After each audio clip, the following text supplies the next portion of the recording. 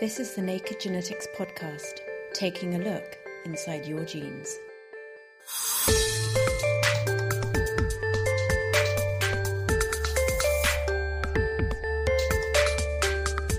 Why do some people stay fit as a fiddle, while others seem to catch every bug that's going? As you might expect, the answer lies in our genes. There are other bacteria that are completely harmless to 99.9% of the population, and 1% will come down and be critically ill. Plus, a multitude of mutant mice and an unseeing gene of the month. This is the Naked Genetics podcast for August 2013 with me, Dr. Kat Arney, brought to you in association with the Genetics Society, online at genetics.org.uk.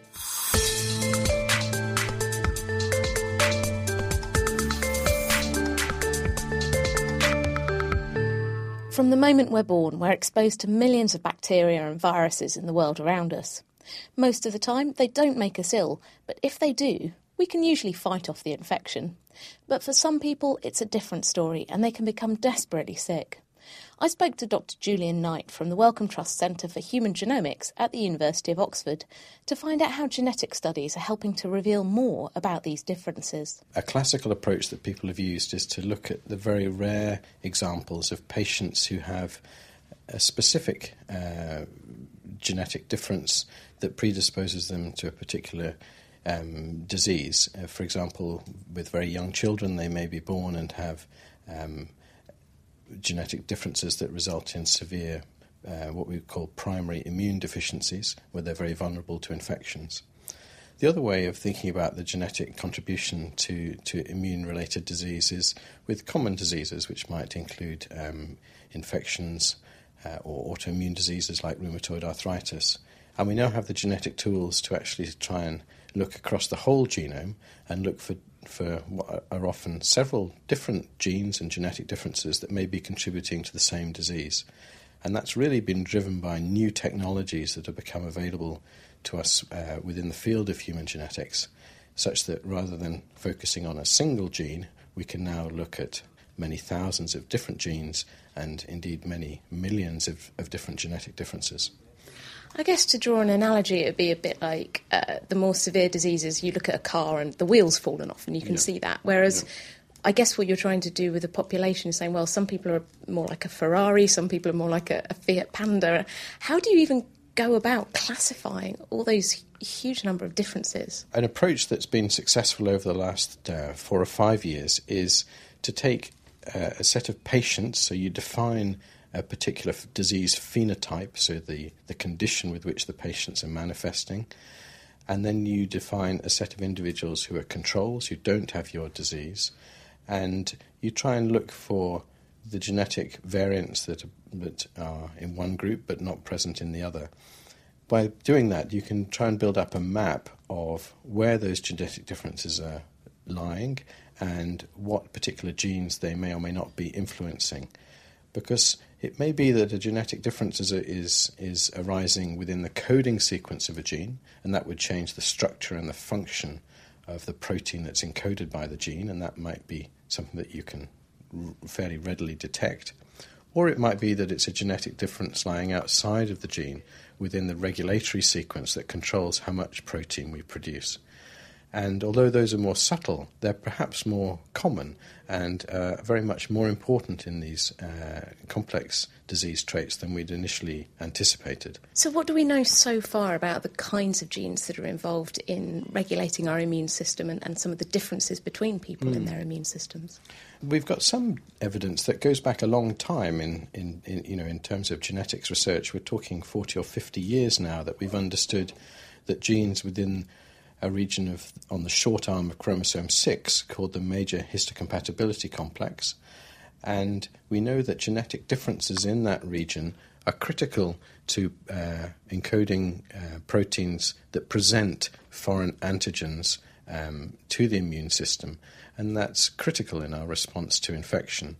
So this is like picking something up and going, look at this immune system, recognise this and fight it. Absolutely, and that takes quite complicated machinery to break up the protein, load it on to what we call a presenting molecule that can then be taken to the surface of the cell, and other cells within the immune system can recognise that and initiate what we hope is an appropriate immune response to deal with that infection. And in some instances, we think that that process goes wrong, and that can lead either to an excessive immune response, which might actually be harmful to us, or indeed it might be that the body starts to fight itself, and that can lead to autoimmune diseases. But now that we can look at the rest of the genome, we know that outside of the MHC, there are also important genetic differences between people and patients in particular that contribute to developing the risk of disease. When we discover more about these genes, not only is this helping us to understand who's more vulnerable to certain diseases or not, would this explain why some people, for example, seem to get flu all the time, or some people just seem to be very sickly and others are very robust? Absolutely. So over in the hospital we see elderly patients who are very dependent and are coming perhaps from a nursing home with a severe infection. And despite the pessimism that there might be in some of those situations, these patients can be remarkable and they can survive. And we know that people differ in how well they are able to respond to infection, how appropriately they can respond to infection. Given that this is still a major killer in our society in terms of severe sepsis, the mortality rate on intensive care units is still of the order of 20%. Understanding this very basic biology in terms of why some people are able to survive and overcome severe infection, I think is potentially very important, because it can lead us into potentially new therapeutic avenues, drug targets, for example, or indeed being able to better understand where and who we should be targeting therapy for. It may be that possessing particular genetic differences means you produce more or less of a particular protein critical to an immune response. And if we can understand that both at a population level and in the lab, then hopefully we can go some way forward to understanding the genetic basis of these diseases. The knowledge that you're gaining now about how people's immune systems respond in different ways to diseases and to things like sepsis, how close are we seeing this genetic knowledge actually coming into the clinic and benefiting patients? Well, I think that we're perhaps still 2 or 3 years away from really understanding with confidence what these genetic contributors are to diseases such as severe sepsis. We have been able to identify in specific patients who have rare inherited defects or problems with their immune response particular genes, and that can be very helpful in terms of making a diagnosis and guiding therapy. But it may be that if we can understand these genetic causes better and predispositions, then perhaps there are some patients who might benefit from therapies who we can target specifically to use such therapies. And by only targeting those patients who are going to benefit, we can avoid the downside of these sorts of therapies, which paradoxically increase your risk of infection in some cases. So I think that there is a hope that by using genetics we can more rationally use existing drugs. We can identify targets whereby we can develop new drugs or use existing drugs in new ways. We may be able to reduce what is really still a devastating disease whereby we're faced with high mortality rates despite best care in terms of the intensive care units and available antibiotics and so on. And I think that's what motivates a lot of people who are interested in trying to use these new genetic approaches in a whole range of different diseases. That was Dr. Julian Knight from the Wellcome Trust Centre for Human Genomics. Coming up later, we'll be looking in more depth at how genes affect childhood infections. But first, it's time to look at this month's genetics news. Researchers at the Wellcome Trust Sanger Institute have published the first batch of results from an ambitious project aiming to systematically knock out or delete every single gene in mice, one at a time. Not only have the results provided a whole bunch of scientific surprises, but the scientists are creating an incredibly valuable resource for biomedical researchers around the world. Here's Professor Karen Steele, lead researcher for the project, to explain more. The Sanger Institute several years ago set up a project called the Mouse Genetics Project, and the aim of this was to develop a large panel of new mouse mutants, each of them with a single gene targeted or mutated. Then, with these mutants, we put them through a screening process to pick out a wide variety of different signs of different diseases, and also variations in normal phenotype, normal aspect of the function of the mouse. And what sort of diseases were you looking at? The whole range, ranging from hearing and deafness, which is my own personal interest, to metabolism, to vision defects, through to general developmental defects that could affect the development and morphology of any part of the body, and fertility and viability. So a very wide range of things. What did you find when you looked at all these mice doing all these things? What did we find? Well, we've just published the first analysis of the first 250 mouse lines that we've generated. And one of the things that we found from that was that some of those genes were well known, and other genes were completely unknown, that nothing had been published about them previously. And what we found was that we were just as likely to find some phenotype, some aspect of the function of the mouse in those new genes, those novel genes that hadn't really been described properly before other than their sequence, compared to the well-known genes. So what that tells us is there's a lot of genes out there in the genome that nobody is paying attention to or studying.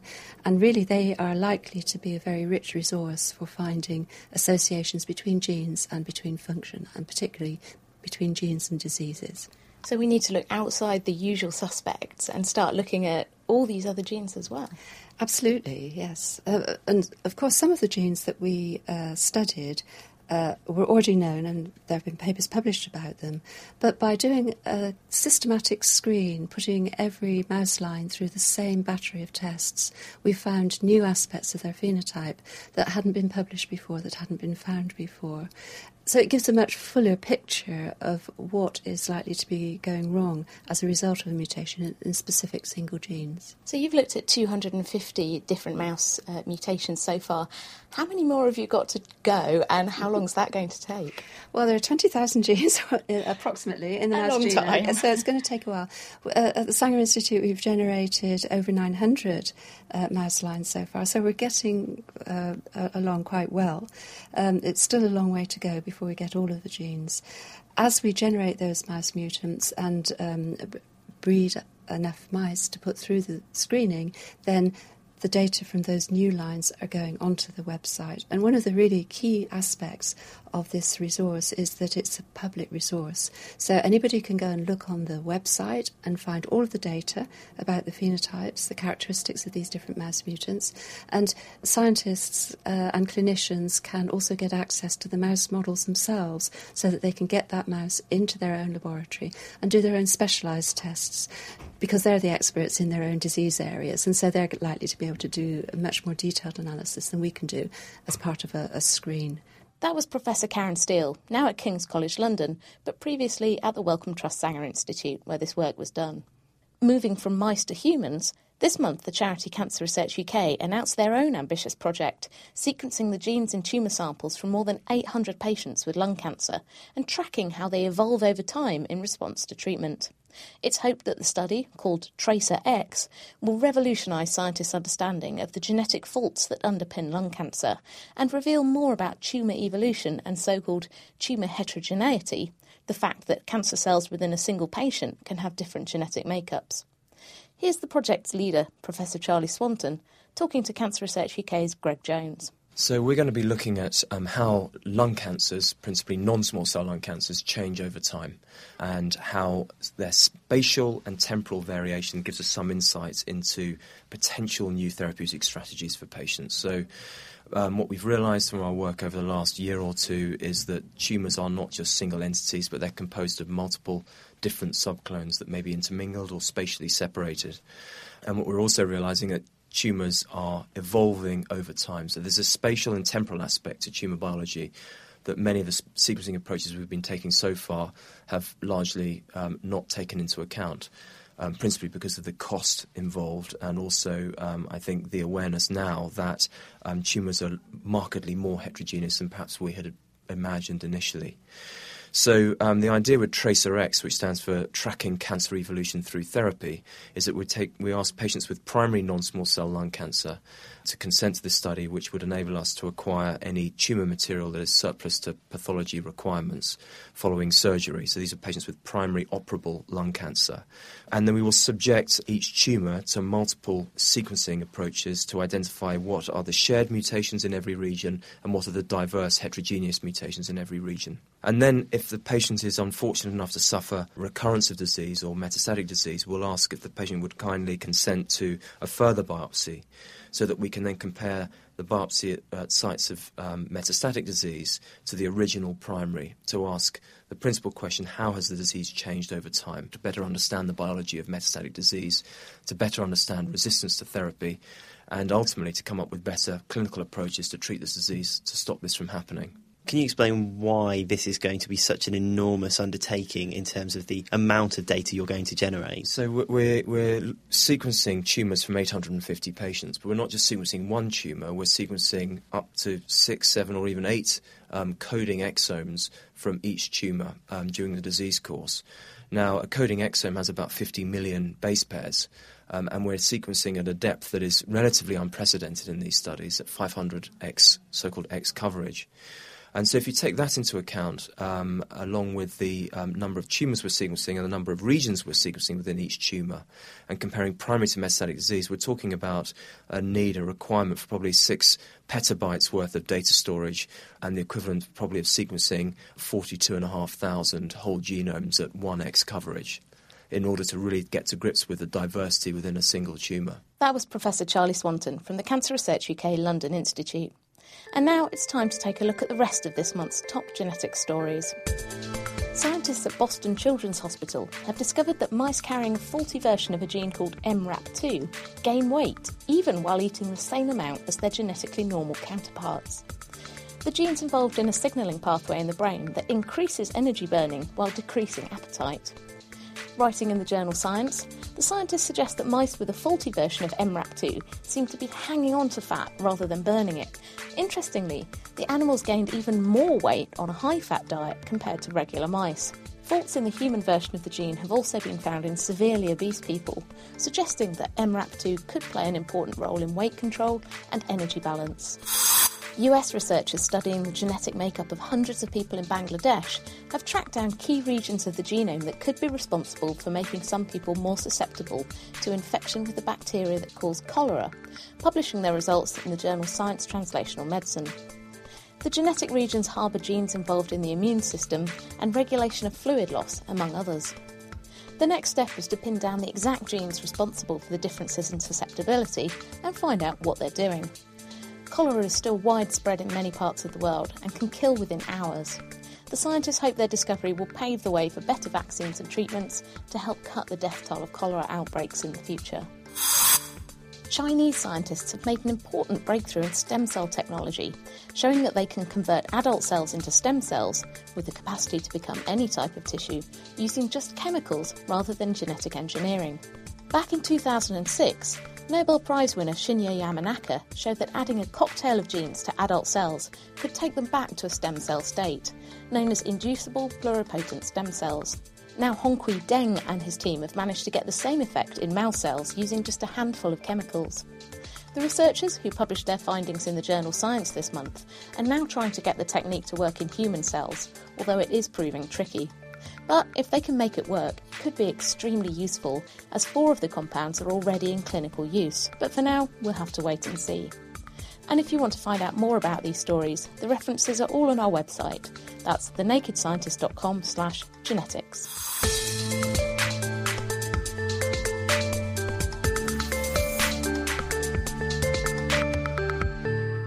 You're listening to the Naked Genetics podcast with me, Dr. Kat Arney.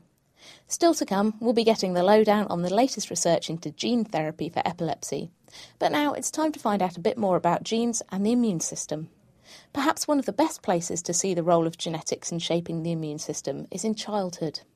All kids are exposed to a huge range of bugs, but only a very small proportion will get life-threatening infections, when most others will be fine. Even in developed countries like the UK, childhood infections are a big problem, and hundreds of children die from bacterial and viral infections every year. Mike Levine is Professor of Paediatrics and International Child Health and Director of the Wellcome Centre for Clinical Tropical Medicine at Imperial College London.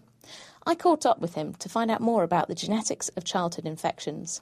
So as children are born and grow through childhood, they're exposed to an absolute zoo of different bacteria. So, a baby's born from a sterile womb, and in minutes of coming out into the world, they are colonized by all sorts of bacteria that are in the environment. Now, mostly, as the child develops, they come to no harm. Their immune system keeps the bacteria where they should be. That's on the skin, on the mucosal surfaces, inside your gut.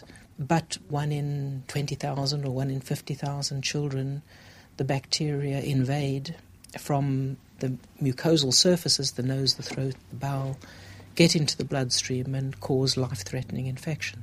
That process of why does one child come down with the infection and not others is partly controlled by the virulence of the bacteria. So there seem to be some bacteria that are worse than others. So there are certain bacteria which are more likely to invade if they meet a young child. But there are other bacteria that are completely harmless to 99.9% of the population. 1% will come down and be critically ill. Can you tell me a bit more about the particular study that you're involved in looking at how genetics influence childhood disease? We were very fortunate to be awarded a major grant which is funding a study called EUCLIDS, which stands for the European Union Childhood Life-Threatening Infectious Diseases Study. Essentially what it is it's recruiting children who are admitted with infection from multiple hospitals in the UK, as well as from multiple hospitals in Holland, Spain, Austria, Germany, and probably soon Switzerland, as well as the Gambia in West Africa. And this is enabling us to establish very large numbers of patients who are very carefully studied,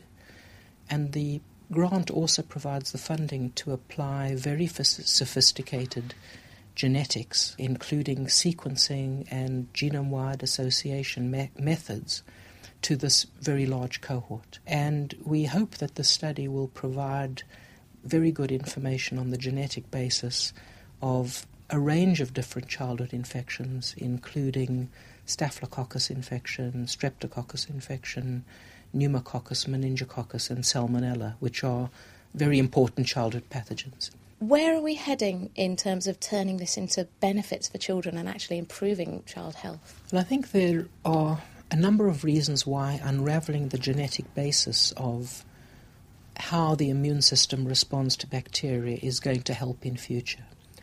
The first is that, obviously, for very severe defects, if you know what the gene is, you can test for it, and you can offer counselling and treatment of those that are affected.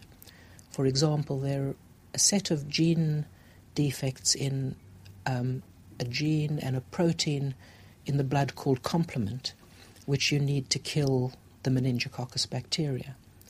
And if you're found to lack this protein complement, then you're going to be at lifelong risk of coming down with meningococcal disease.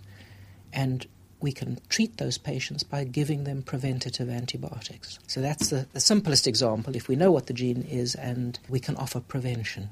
The more sort of subtle example is that if we know how the immune system works to stop getting an infection, which the gene defects are often a clue to, then we know what sort of immune effect we need to stimulate with a vaccine.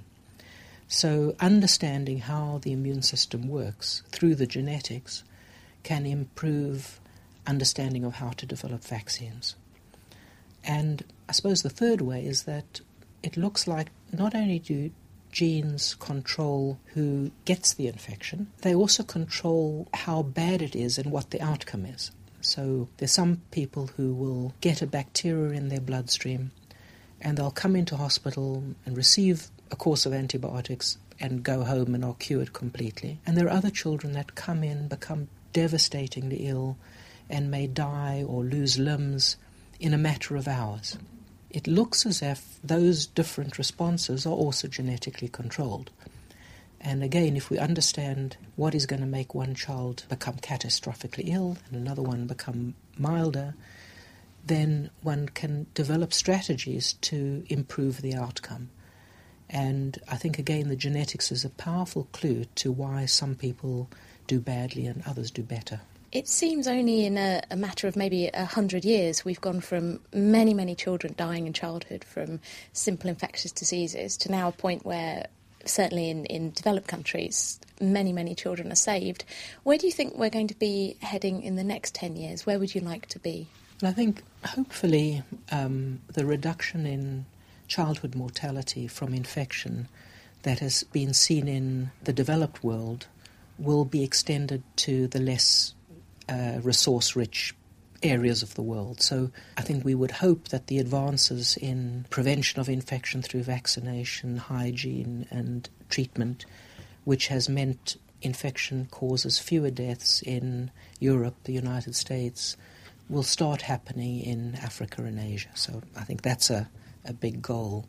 Although infection has declined as an importance since the earlier part of last century, it's still there. So, those of us working in paediatric services continually see children admitted critically ill with life-threatening infections like meningitis, septicemia, pneumonia, osteomyelitis, trying to work out how to improve the outcome for those that are infected, trying to work out how better to prevent infection is going to remain a research challenge. So all the research is still needed because many of the infections are still with us. There's still a major problem, although things are very much better than they were 100 years ago, there's certainly no room for complacency, and a large part of the workload of paediatric services, paediatric intensive care, is still infectious diseases. That was Professor Mike Levine from Imperial College. And now it's time to look at your burning genetics questions with the help of Naked Scientist Martha Enriquez. Listener Richard Salmon wanted to know whether the experimental epilepsy group at UCL, working on a gene cure for seizure disorders, have progressed to human trials. Their study, published last November in Science Translational Medicine, showed that introducing a genetically modified virus to a brain region which generates the epileptic seizures suppressed excitability of that region, significantly reducing the effect of seizures. Stephanie George, an author of that study at UCL, told me that the group's application for human trials has been submitted. She explained that the first human trials for this viral treatment will be in patients who could have the current standard treatment for this type of epilepsy, in which the brain region generating the seizures is surgically removed. Stephanie George.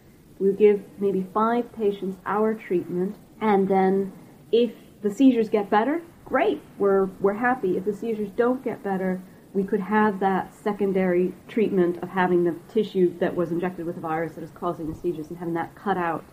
So in a way, that's a safety thing in humans, that we're injecting tissue that we know otherwise would have been removed anyway.